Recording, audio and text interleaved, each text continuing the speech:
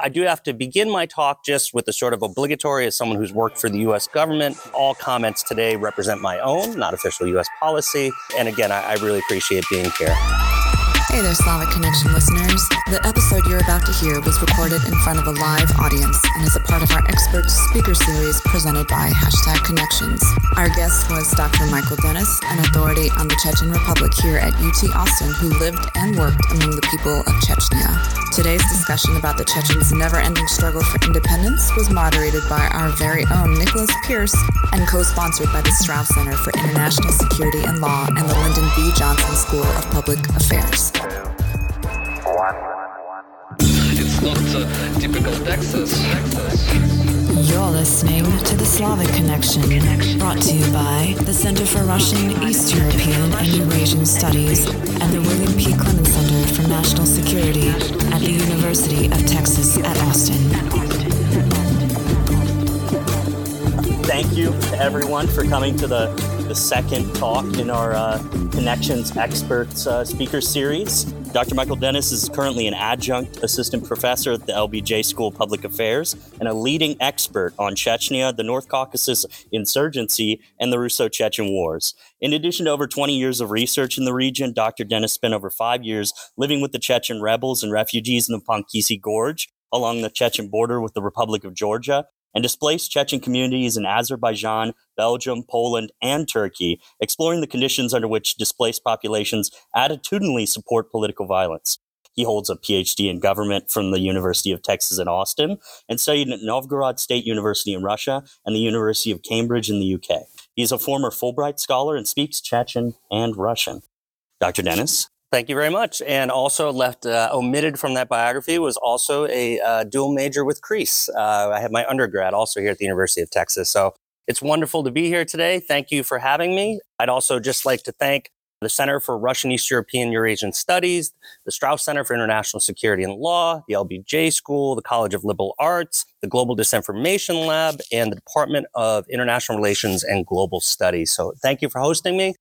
What I wanted to do is sort of to begin by just sort of sharing an introduction of Chechnya. You know, why should we care about Chechnya? It's in the news today, but it hasn't always been. And so I sort of want to introduce the context of that and the conflict. And I'd like to start with sort of a quote from my research. And this was with a former rebel commander. It was taken in Pankisi Gorge and Duisi village. And I think it's a nice way to sort of begin the conversation. So Chechens are not people who think of their stomachs in their pockets. And this is sort of a Chechen proverb that means you don't just think about your immediate needs or your material needs, right? So we're not a people who think of our stomachs in our pockets. This is a long fight. I like the movie Braveheart. Why did William Wallace fight? He fought against injustice. And when he began, the people treated him badly, but he was silent. And when they killed his wife, he was a terrorist. This is Chechnya. Chechnya is small. Every family has lost so much. Every single one. We have lost so much. I have lost so much. And we were silent. I had this dream when I was a child that I used to see the packs of dogs running around the city, and I dreamed that I would one day find an island somewhere where I would take them and feed them. I would take care of them. And now the roles are changed. Now I wish I could do that for my people. But there is no island. There is nowhere that is safe. And this is why I fought, and this is why I will fight again. The Russians began this war, but we will end it. We must end it. There is no choice. There is only one William Wallace, but in Chechnya, we have many, many William Wallaces. Wallace fought and died for his freedom and independence. Chechens have died for their freedom and independence too. In the future, Chechnya will be free. So let me also just say an aside, I've seen Braveheart now more than any other movie and watching it with the Chechens. But let's talk about Chechnya. So Chechnya, a small, landlocked, mountainous republic, about 5,000 square miles, roughly the size of Connecticut, located between the Black and Caspian Seas, along the northern edge of the North Caucasus Mountains. And for folks who have been there, I mean, these are really majestic, the highest peaks in Europe, very, very rugged terrain. And, going back to the 1700s when the Russians under Catherine the Great start to make their incursions south, looking for warm water ports on the Black Sea, they run up against the Chechens.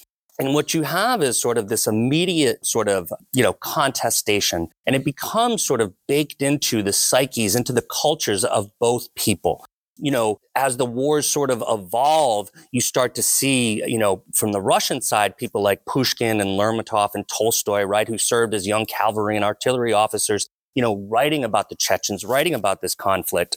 And from the Chechen side, you see it as well. And I think, again, I want to just say this in the beginning, because I think it really helps explain some of the story. Folks have, heard or read Solzhenitsyn, what he said about the Chechens, in Gulag Archipelago, right? The one nation that wouldn't bow. Tolstoy and Haji Murat talking about, how the Chechens loathe the Russians for their senseless cruelty.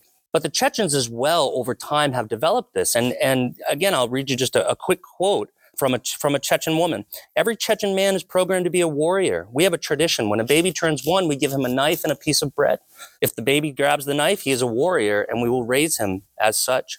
Every Chechen mother raises her son to be a fighter, a warrior, a brave man. And here's one of our lullabies. You are the son of your father, a father who was killed by a Russian.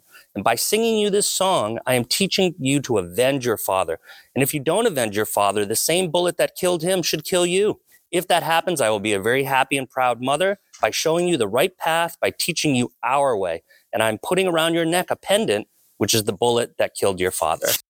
And again, I just want to sort of kind of begin the talk in that way so that we can understand some of these later dynamics when it comes to what we see in Syria, what we see in Ukraine, right? Understanding this sort of context.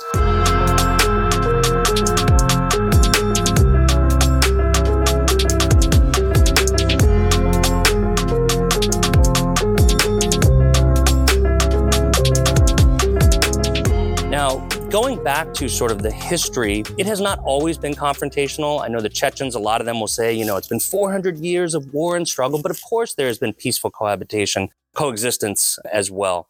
But, after the 1800s, and you have this, the Murid Wars, the Great Caucasian Wars, however you'd like to describe them, you start to have this sort of coexistence, but you also have persistence rebellion. And this happens throughout the 19th and the 20th centuries. Now, moving into the 20th century, one of the real sort of seminal moments for the Chechens occurred in 1944, February 23rd. And this was the deportations. And some folks may have heard of these. But essentially, the premise was that, Stalin and the Soviets were very afraid of the encroaching German armies, and that the Chechens, given this history, would link up with the Germans, and that this would be a real problem, right? The Germans are trying to move south to get to the oil fields in the Caucasus. And so one night they launched this operation, and they round up, scores of people, deport essentially the entire population. Those who were too sick or too elderly to move were executed, burned in barns. The journey itself, right, on these train cars, sort of deported to the frozen steppes of Kazakhstan, scores are killed. And to this day, when I was living with the Chechens, certain communities would have a day of remembrance. And in certain families, if you had a child who was born on that day, they did not celebrate a birthday because they were seen as having a living reminder. And this becomes important too because they stayed in sort of exile until the 60s. Khrushchev, the sort of de-Stalinization, the thaw, they allow them back to go to their homes. Of course, they come to their homes and they find that their homes are now occupied by Russians and other ethnicities, and they are sort of marginalized. But as we move forward to the 90s, right, those young children who came back home, now they're adults. And as the Soviet Union starts to fall apart, as all of the 15, republics start to declare their independence, so does Chechnya. And at the time, a Air Force general, a flamboyant, man named Dzhokhar Dudayev, he was the only Chechen general. He was in the Air Force. He commanded strategic bombers. But he came home, he gave a talk, and suddenly he was elected the leader, and Chechnya declares their independence. Now, from 1991 to 1993, domestic political squabbles in Russia and Moscow sort of keep Chechnya on the back burner.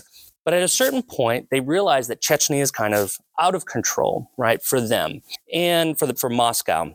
And so they decide, and this, this has sort of been documented. It sounds sort of fantastical, but at sort of a birthday party, copious amounts of vodka, they make the decision with the Minister of Defense, and they say, we're going to, launch this small war abroad to raise popularity, to solidify the regime, something that they did in 1905. And so they launched this war. And in doing so, essentially, the Russians launch this war and they use conscripts. They don't have maps. Their radios don't work. It's very much like what you see in parts of contemporary Ukraine with the invasion. And the Chechens were ready.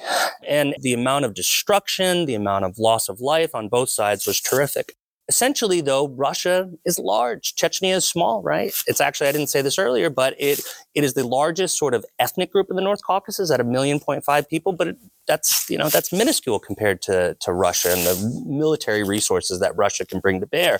And so the Chechens are putting up this fight, and they're sort of slowly being driven back. And the other thing to note about Chechnya is, or sort of looks like a hand, is in the north, it's sort of as flat plains, but in the south is where you start to get into these mountains. And so what happens is, right as sort of it seems like maybe the Chechens, the Chechen resistance, fighting for national independence, right as it seems like they are going to sort of lose, one of the warlords named Shamil Basayev, he launches this daring raid into Russia at a town called Budynovsk, and he seizes a hospital, and he takes these hostages, and the Russians try this hostage rescue, and it goes very badly, and this becomes the instigation for peace talks. And so and shortly thereafter too, the Chechens launched a counteroffensive and actually took back a lot of Grozny. And so those two events lead the Russians to come to the negotiating table, and they agree on the Khasavyurt Accords to sort of give Chechnya de facto independence for 5 years and to revisit it. Well, what happens during that time is that Chechnya never had a history of sort of princes or kings or hierarchical governance, right? Sort of radical egalitarianism,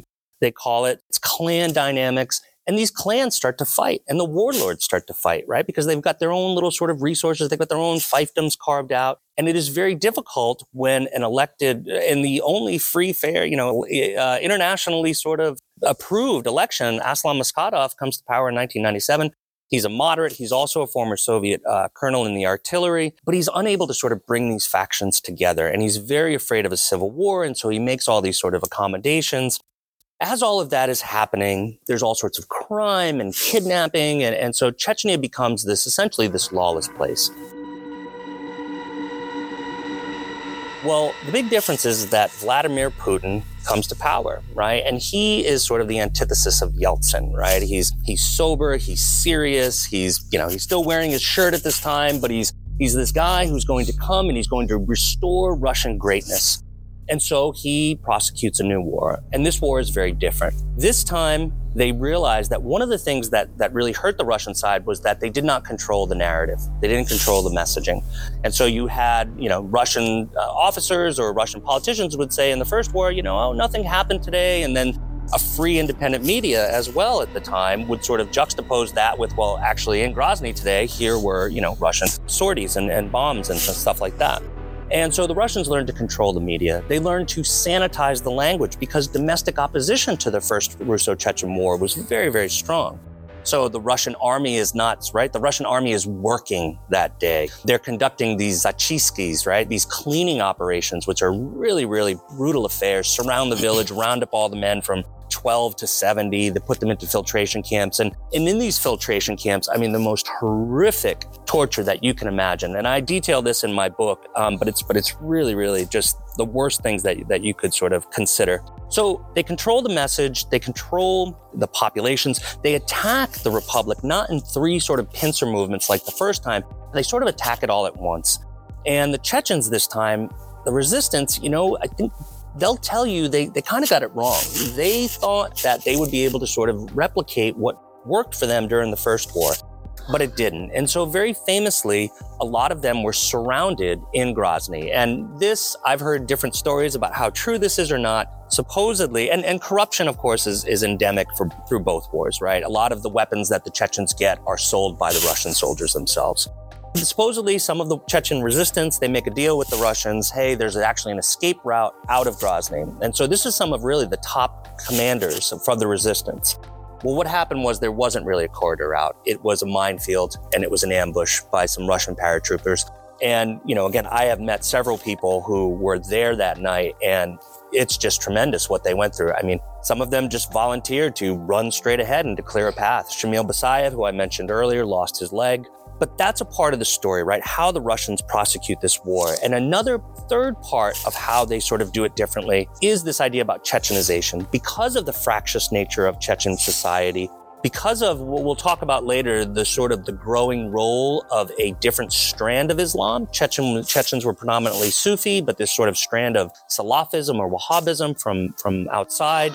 There's a certain faction, right? The Benoit clan, particularly with Ahmed Kadyrov, who was a rebel who was the head religious leader for the resistance. He switches sides, and that has all sort of cascading effects. The last thing to say about what the Russians were able to do was this idea about collective punishment as well. Realizing if you can't get the rebels, then you can target their families. And so all of this has this effect. And at the same time, just talking about what the US did, in the first Russo-Chechen War, the United States made the deal that it was far more dangerous to let Russia go down a perilous path if Yeltsin were to fall. And so Bill Clinton very famously compared Yeltsin to Abraham Lincoln, trying to keep his country together. Well, fast forward to the second Russo-Chechen War, and after 9/11, the first foreign leader to call President Bush was Vladimir Putin. And Bush had run on a campaign, people forget this, actually talking about, hey, Putin, you need to adhere to human rights abuses in Chechnya. Well, now the game has changed. And even in the US press then, what we see is that Chechens who were freedom fighters are now terrorists. And again, as an aside, my book is full of quotes with Chechens just really abhorring that. Stop calling us terrorists.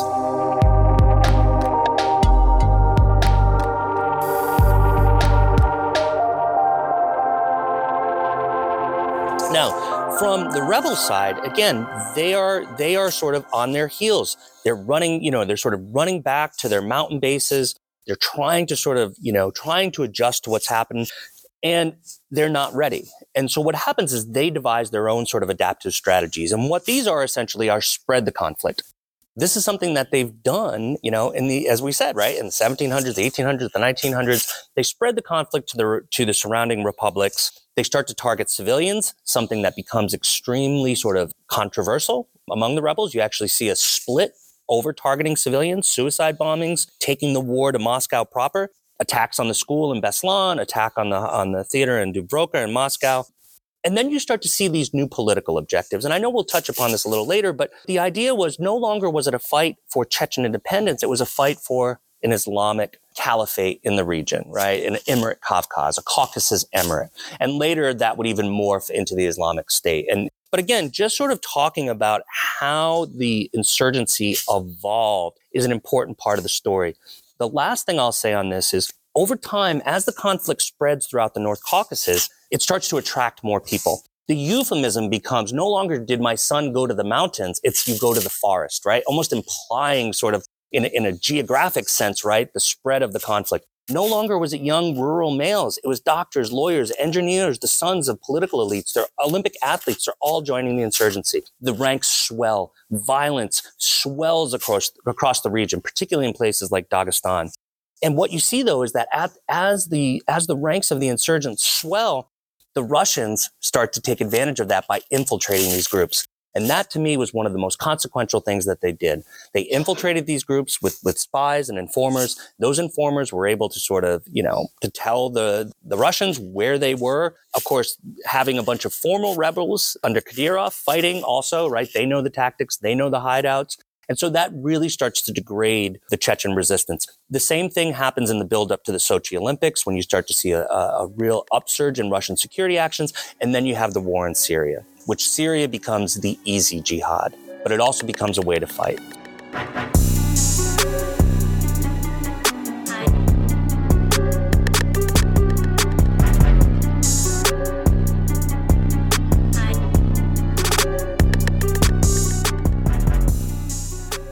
So you mentioned this trend in the Second Russo-Chechen War.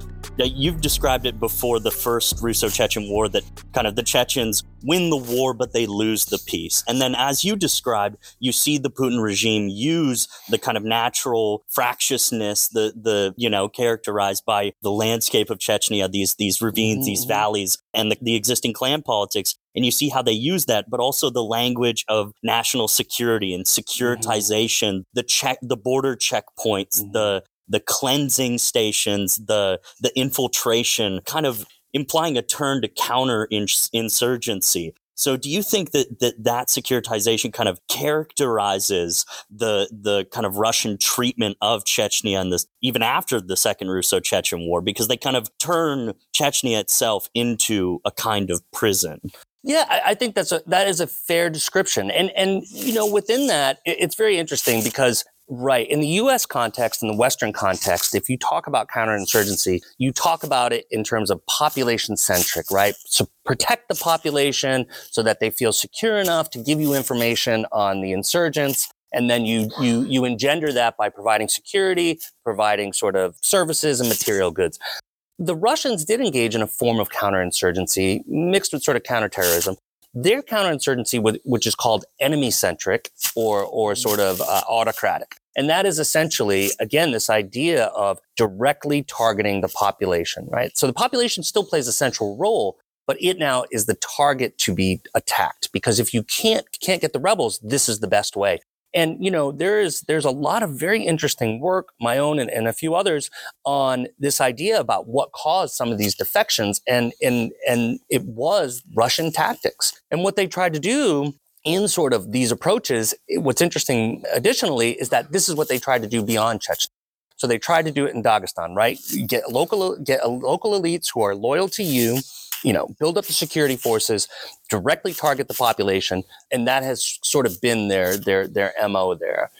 Yeah, and thinking back to kind of counterinsurgencies in Afghanistan, and you brought up that wonderful kind of chilling lullaby. Was there a sense in the Second Russo-Chechen War that the new generation of Chechen fighters that you see, and we'll move right into kind of Syria and Ukraine and the expanded conflict, expanded struggle? Is it kind of the you kill one, what the Russian regime would call terrorist, and you've now created three with all of his sons and cousins and things that kind of you have this domino effect of you've now, because as you described, there was a turn from the rural, disempowered, disenfranchised youth to then you saw doctors and engineers. And to touch upon a contemporary thing, a very common thing that's said about Gaza is kind of, the loss of a father figure or a cousin or an uncle is a driving force to a turn to political violence. Yeah, and let me use this to sort of kind of tee up some of the other things that we're going to talk about. So the role of reciprocal violence in Chechen culture. Now, right, I totally accept and appreciate, right, cultures are constructs and right, we have to be very cognizant of avoiding sweeping generalizations. But there is a significant portion of the Chechen population that perceives that they have this sort of, right, and they have in the past, but this culture of reciprocal violence. And what this has traditionally been is, directed against the perpetrator who has attacked you and things like that. It plays a very interesting role right now. One of the ways that it's playing an interesting role is that, if you think about, right, this, the sort of, right, an eye for an eye, a tooth for a tooth, that's just not about reciprocity. It's about proportionality. No more than an eye for an eye, no more than a tooth for a tooth. Well, in speaking with Chechen rebels, what has happened to this sort of understanding, to this sort of the impacts, the unintended consequences of using these types of techniques in this environment is that, one, the Chechens, they don't know who was in that plane that dropped a bomb on their village, right? And strict adherence to this blood code meant, you got to get that one person, but they can't.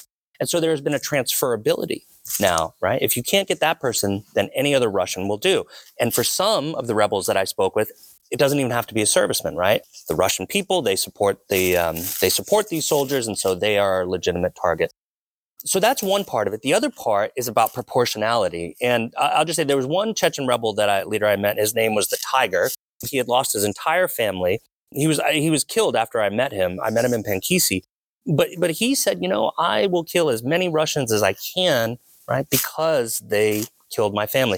Now, the other thing about this blood feud, it was never meant to sort of apply to outsiders, right? It was meant when you don't have an overarching government. I mean, right? Think back to your Hobbes and stuff like that. When you don't have an overarching government, what keeps the peace? What keeps the equilibrium? It's this fear of blood feud. And it's one of the things that Maskhadov was so concerned about. It's why when sort of people like Basayev and others are sort of starting to, right, sort of challenge him, starting to align with sort of exogenous or external foreign Islamic groups, he's so concerned about unleashing this blood feud. But this is part of the story. The other part of the story that's very interesting and will come up later is that Kadyrov has weaponized this in a way that is just, I mean, it's horrible, it's brutal, it's evil, but it's effective. And if we talk about post-Kadyrov, this is a central challenge for who succeeds him.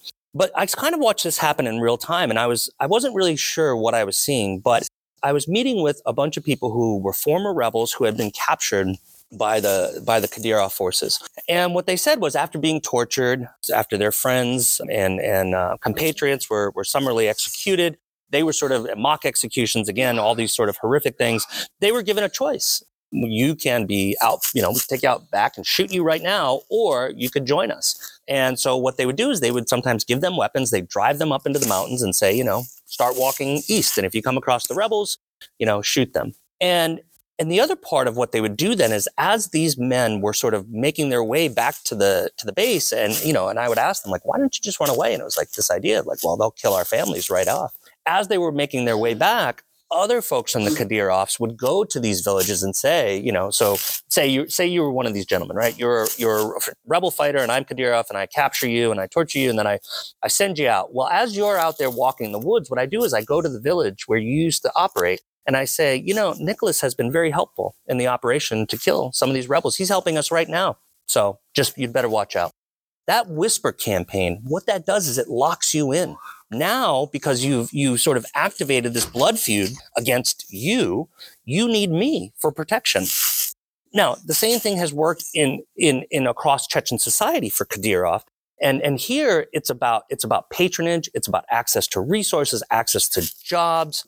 He's the only game in town. And so you then have to, bind yourself to him for security, whether that's physical security or just the idea about livelihoods.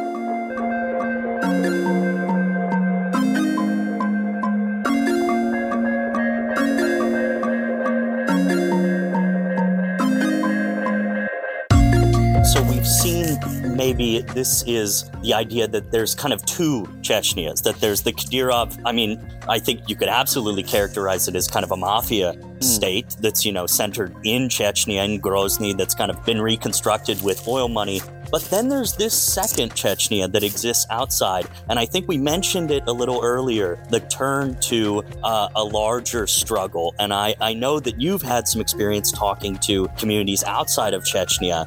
Let's talk a little bit about first Syria, which obviously starts about 5 years after the official end of the Second Russo-Chechen War. And then obviously Ukraine, which starts around the same time. What's the generational struggle that's being fought here? Yeah. So this is a really fascinating period within the context of sort of the Second Russo-Chechen War. And, on the books, right, it goes from 1999 to 2009, but it extends much further. It really extends up to about 2014 and the Sochi Olympics, even though there are remnants after. But one of the things, when I described sort of the differences between the First and the Second Russo-Chechen Wars, one of the other consequences of how Putin prosecuted the war, how Kadyrov in this kin targeting, was you had really unprecedented refugee flows. And these Chechens, fled in multiple directions. Some went through the mountains to Georgia, ending up in the Pankisi Gorge, where there were sort of co-ethnics called Kists. These were Chechens who had come across a couple hundred years ago, intermarried with Georgians. Some went through Dagestan to Azerbaijan. Others went through the smuggling routes to get to Europe. And in doing so, with them traveled the politics, with them traveled a lot of the fighters who were wounded and who were being targeted. And that was one of the interesting things, too. I tried to collect demographic data, and part of it is a bias because, Chechnya is a patriarchal society. And so a lot of my contacts were men. But overall, there was confirmation that a lot of the refugees actually were young men. And so anyway, for those people that wanted to continue the struggle, when they got better, it was very difficult for them to get back home. These mountains, if folks have been there, the routes to get from Georgia, they're seasonal. It's difficult to get across. You can do it in ones and twos. Very famously, the group that I was with, Hamzat Galayev, the Black Angel, he was killed trying to cross over these mountains because of all the border patrols in the area. So it's difficult to get back. There are smuggling routes through Ukraine back then, I'm sure still today, but those are ones and twos. So it was very difficult to get back home. And then when you got back home, again, another consequence was the Chechen people, the population supporting the rebels, I guess back to counterinsurgency quickly, I mean, they provided them with everything, but it became almost untenable for them to do that. So it was very difficult for them to survive. And so what happens is you see this sort of first generation of Chechen fighters. When Syria comes, this is a chance to fight back against Russia. And so this is, again, I'll avoid some of the names and things like that, but these are folks who were sort of in their later 20s, 30s, and 40s, veterans of the Second Russo-Chechen War who see a chance to go back and fight. Now, if you want, I can talk more about motivations. Someone that I knew very well, a guy named Wacha Bugayev. He was one of Goliath's top guys. He had been wounded.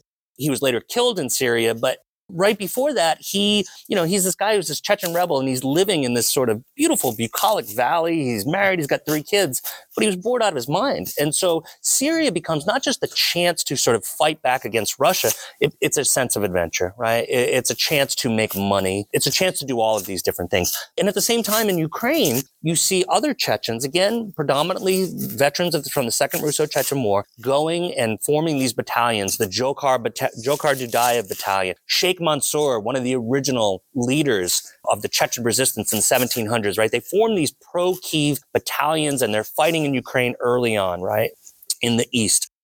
But then you see, as you said, this generational thing. Well, what happens is the younger generation, right, these kids who grew up in the wars, who are absolutely like lionizing their older brothers and their fathers, well, they see this as their chance. And again, one story, Hamzat Galayev, I mentioned, his son, Rustam, who I knew as sort of an awkward teenager, he had big shoes. And I've got quotes where the people say this, like they felt bad for Rustam to live up to such a famous father. I have no doubt that that's one of the reasons that he went to Syria and was one of the first Chechens who was killed. Anyway, the second generation, they want to fight. But here's what happens. While that first generation goes, they start to form their own groups, right? Ajnad al-Kaz. They're unaligned. They're not aligned with like Al-Nusra Front, which, I know it's had like a dozen names, but they're not aligned with any type of Al-Qaeda group. They're definitely not aligned with the Islamic State group. And again, I have just tons of interview data where the Chechens are like, ISIS, that's not us. That's not us. Look at these other guys who are fighting for these non-allied groups, right? Look, they fly our flag the highest. He does it with a wink, right? He's giving us a clue that he's fighting for the real cause. Well, the younger generation, they do, right? They are more religious and in a way that is less traditional. And this is, again, this sort of confessional sectarian dynamic plays out across the Chechen community. But these are the folks who start to fight for ISIS. And just as a quick aside on that too, within the diaspora, these Chechens, they go to all these different places. In my own research, I was interested in understanding under what conditions do displaced people support militant violence. We know that there's a relationship, right, between refugee camps. Those are particular mechanisms between diasporas. Having done this for 20 years, I was there for, observing firsthand the evolution of the Chechen refugee community into the Chechen diaspora. And every place that I went to see if there was variance, right, and whether they supported violence, every place was different. The grievances they faced were different, right? Security here, economic problems there. The living conditions were different, right? The political objectives that they wanted were different. Their views on violence were different. And it's a very interesting story. Again, these are the people that came from the same place, left at the same time for the same reason. They go to different areas, and maybe there's a selection effect, but not one that's particularly robust, meaning like you and I are both pro-Imre Kavkaz, and so we decide to go to Belgium together. But all of this variance happens. And so there's all this tension then, all of the political struggles that happen come over to the diaspora. And so what I was reminded of is this one interview I had with a woman, and her son was there. He insisted, her son was a self-professed Wahhabist, and he insisted on being in the interview. And in the interview, this woman, she kept talking about how great Kadyrov was. Like, look, he's rebuilt Grozny. Look, everybody gets a car. And this kid is like, what, Mom? He's a brutal murderer. He's killing all these people. And she just keeps going and going. And finally, he gets so upset, he leaves the room. And then she leans over and winks. She's like, I like to give him a hard time.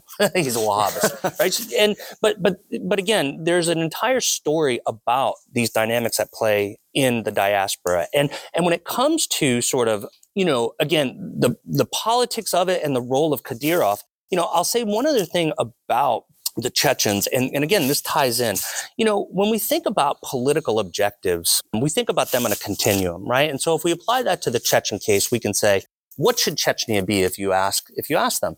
Chechnya should be a part of Russia. It should be independent. You would think it should be part of a Caucasus emirate, or it should be part of the Islamic State, right? This global caliphate. Those seem to be on a continuum from maybe, if we think about it, maybe more moderate to more maximal goals. But here's the thing.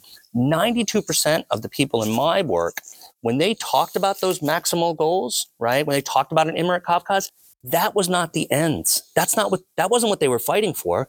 That was the means through which they achieve what they really want, which is independence. And that is the same thing for some of the folks that supported the Islamic State, right? Because what they'll say very explicitly, Chechnya, we're too small, we're too isolated, we can't do it on our own. We need to join together with our fellow brothers in the North Caucasus, something they've done in the 1700s, 1800s, 1900s, 20th century. And so that is a very important part of the story there. The other thing I can sort of talk to is this idea about two Chechnyas. What other folks will sort of point out, it's very interesting. Kadyrov is one of Putin's most loyal, his TikTok videos attest to it. He loves sending TikToks to. That's right.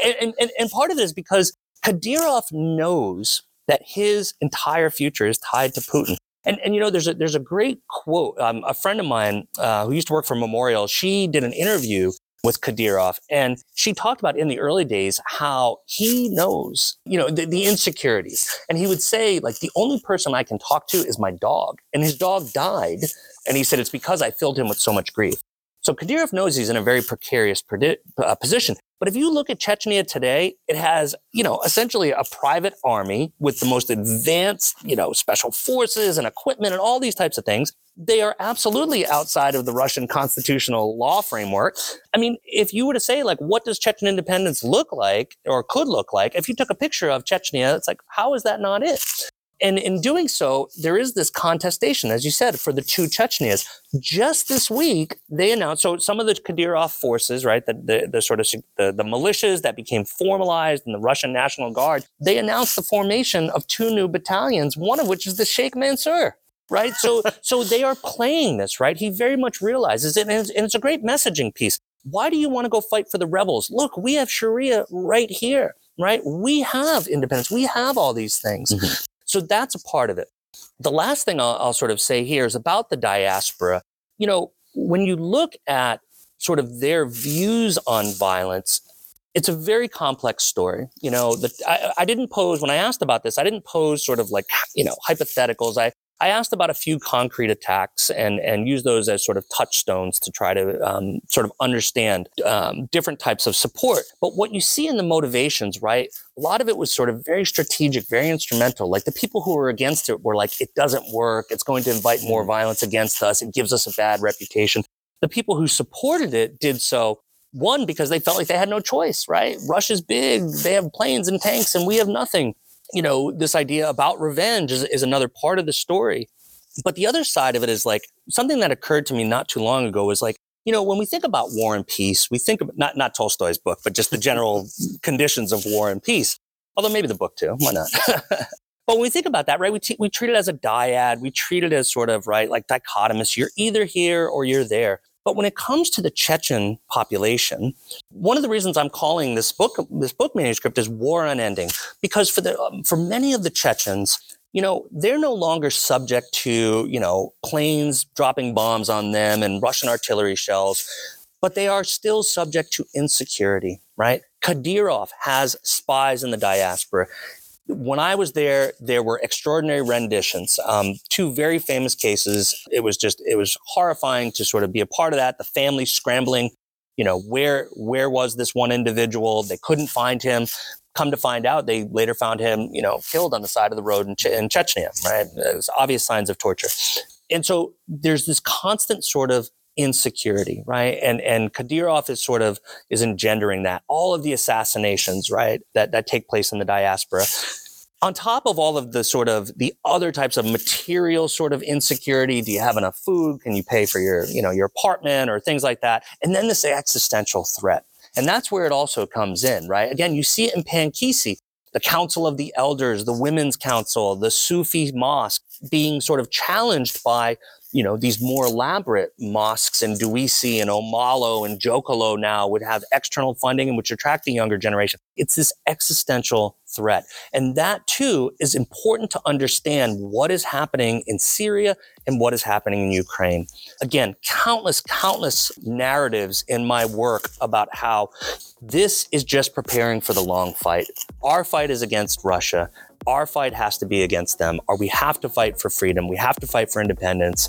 And I think that's why you can see some of these groups fighting and sort of even messaging the way that they message.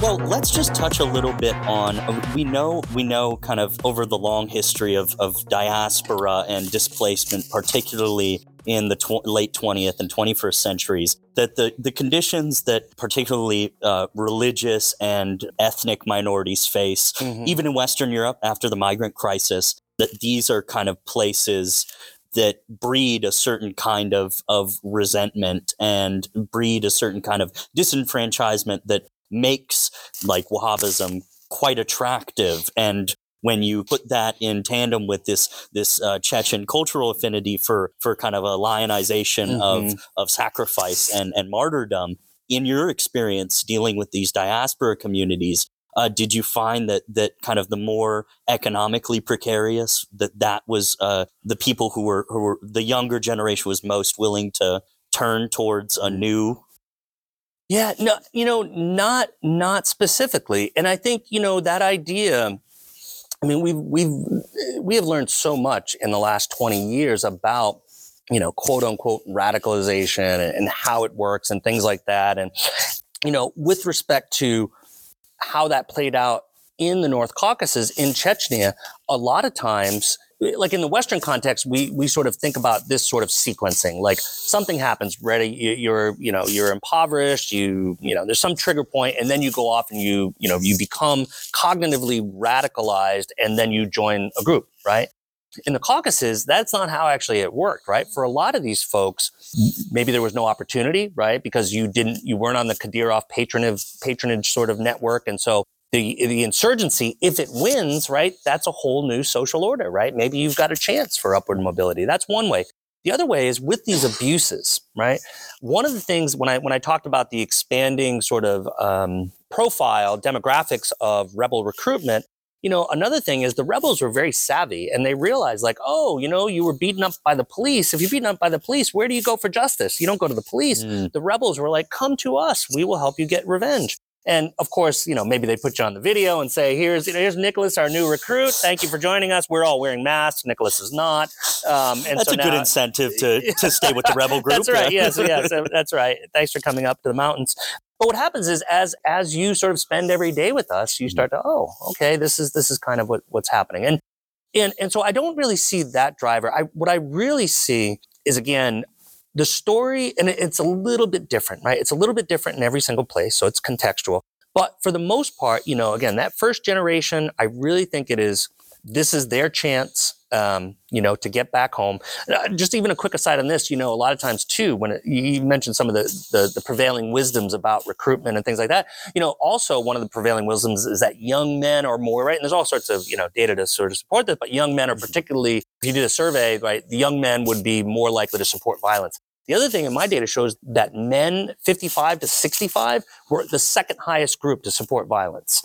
As I get older, I understand that, right? You're a little grumpy, but but it's really about too, these people have been through, right? These are the generation that grew up in the deportations. These are the people that lived through the two wars. And now they realized, it is very unlikely that they're going to see their dreams. And so violence is the only way. But I don't really see that part of it. The economic story, I see it about wanting to fight back against Russia. I see it as young men looking for adventure and in some instances looking, again, this was a big story in Pankisi with the Kists, right? The Chechens who had intermarried with Georgians.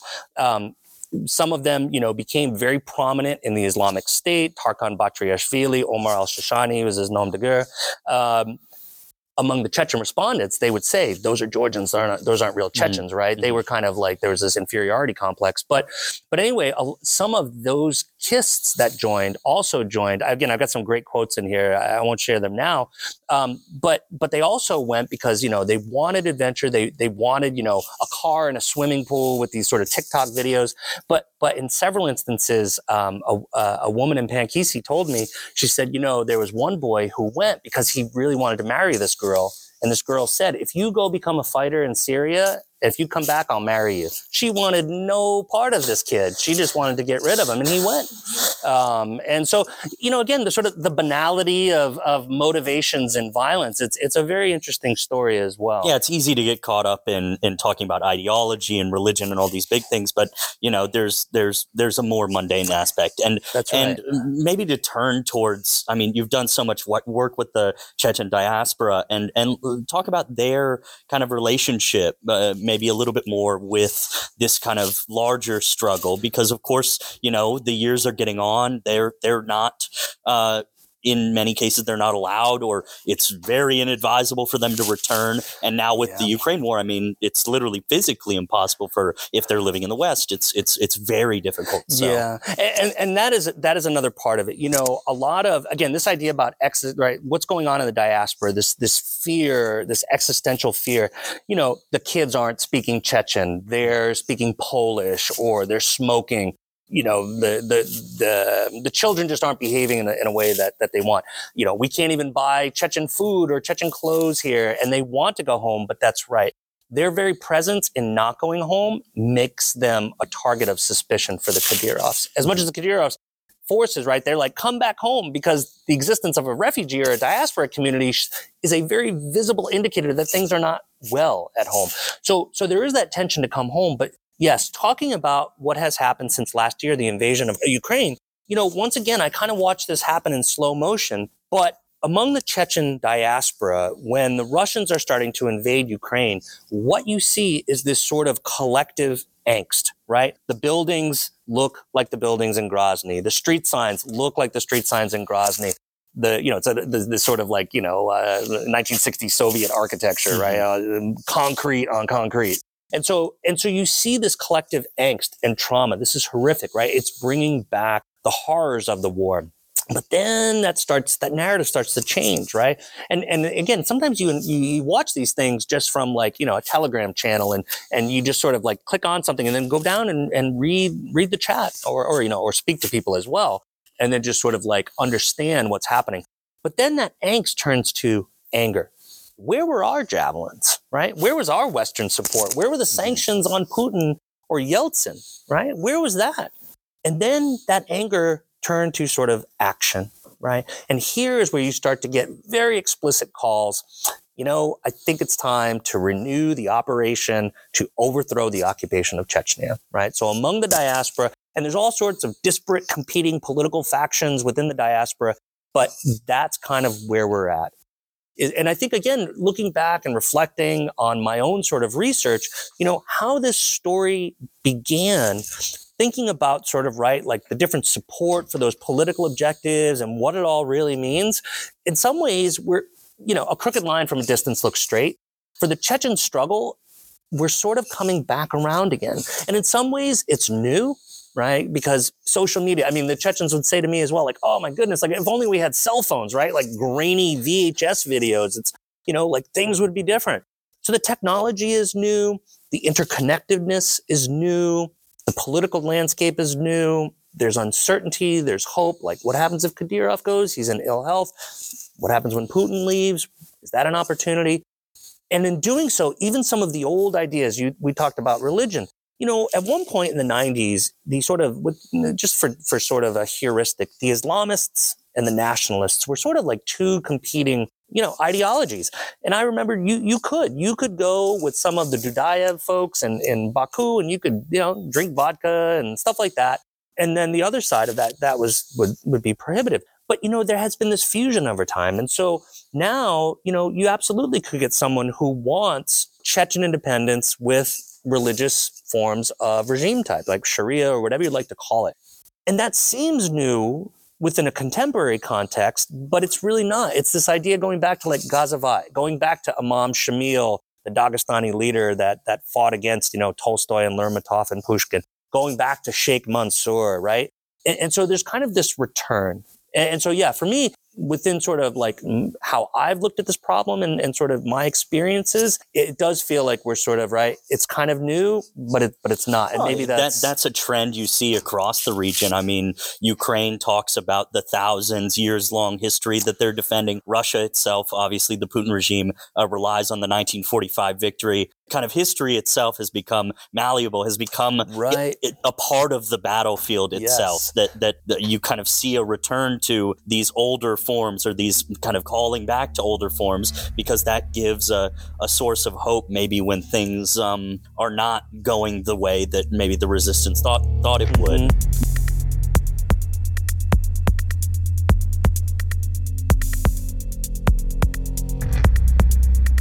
You mentioned the kind of new struggle, and I just want to talk a little bit about the Sons of Ichkeria and this kind of very, very new, well, maybe not so new, but new turn. We're fighting in Ukraine and we're going to meet. This is our chance to pivot. Where is that coming from, and what does it look like? Yeah. So Ichkeria, of course, is, I mean, it's a region in Chechnya, but it is the name of independent Chechnya, right? In the first Russo Chechen War, it's like called Chechen Republic of Ichkeria. And so what Nicholas is referring to is part of these groups that are sort of fighting in Ukraine, pro-Kiev groups. There's this other faction called the Sons of Ichkeria, and there's some political support for them. And again, they are very explicitly wanting, now we don't know how big they are or what capability they have, but they are wanting to bring the struggle back home. And again, I cannot help but reflect on what that would look like and what types of obstacles. For me, even assuming well, not if, but when Kadyrov passes, again, there will be a struggle among some of his sort of inner circle. They'll have to agree to some sort of power sharing. But would the people rise up? And here's where, when it comes to that dimension, I still think right now, I don't see this for a majority of the Chechen people that they would be willing to sort of support that. That war is still so fresh. They would, they'll tell you, like, we lost our best. I mean, a best of a generation. And so I don't know that the sort of the will of the general population is there for another war. Among the people that do have that will, well, a lot of them are fighting in Ukraine right now. And I would be surprised if, again, like there's one general, Rustam Agiev, Abdul Khalim al-Shashani. He was with Ajnad al-Kawkaz in Syria, young, charismatic fighter, fought in the Second Russo-Chechen War, is now, one of these political factions. But there's all these videos of him fighting, and he's, I mentioned this to someone. I was like, wow, like, he exhibited like very poor fire discipline. They like they just shot more sort of rounds than they needed to. And I used to watch a lot of videos. My wife, Kim, is here. She would complain about late nights. Like, what is that shooting? It's the Chechen video, They never would exhibit that type of behavior. And so for me, it's like, so they're clearly not worried about that, right? They're not worried about ammunition shortages. And so I would be surprised if those factions fighting in Ukraine were not stockpiling in some way, caches, thinking about taking the fight back home. So that becomes the next question, right? As you play it out, like Kadyrov goes, there's some sort of, right, contestation, or there's a crack, right? There's a crack in the regime. How many people, right? How many people do you need to sort of launch a rebellion? Because at some point, even if the population is reluctant because of the horrors that they've experienced, even if they're reluctant, at some point you kind of, right, the game changes, and you got to pick sides. Again, I think on the face of it, I don't expect that we are going to see a new Chechen war anytime soon. But what I would say again is that the calls for that are louder than they have been in a very long time. The confidence that they can get it done is more robust than it's been in a very long time.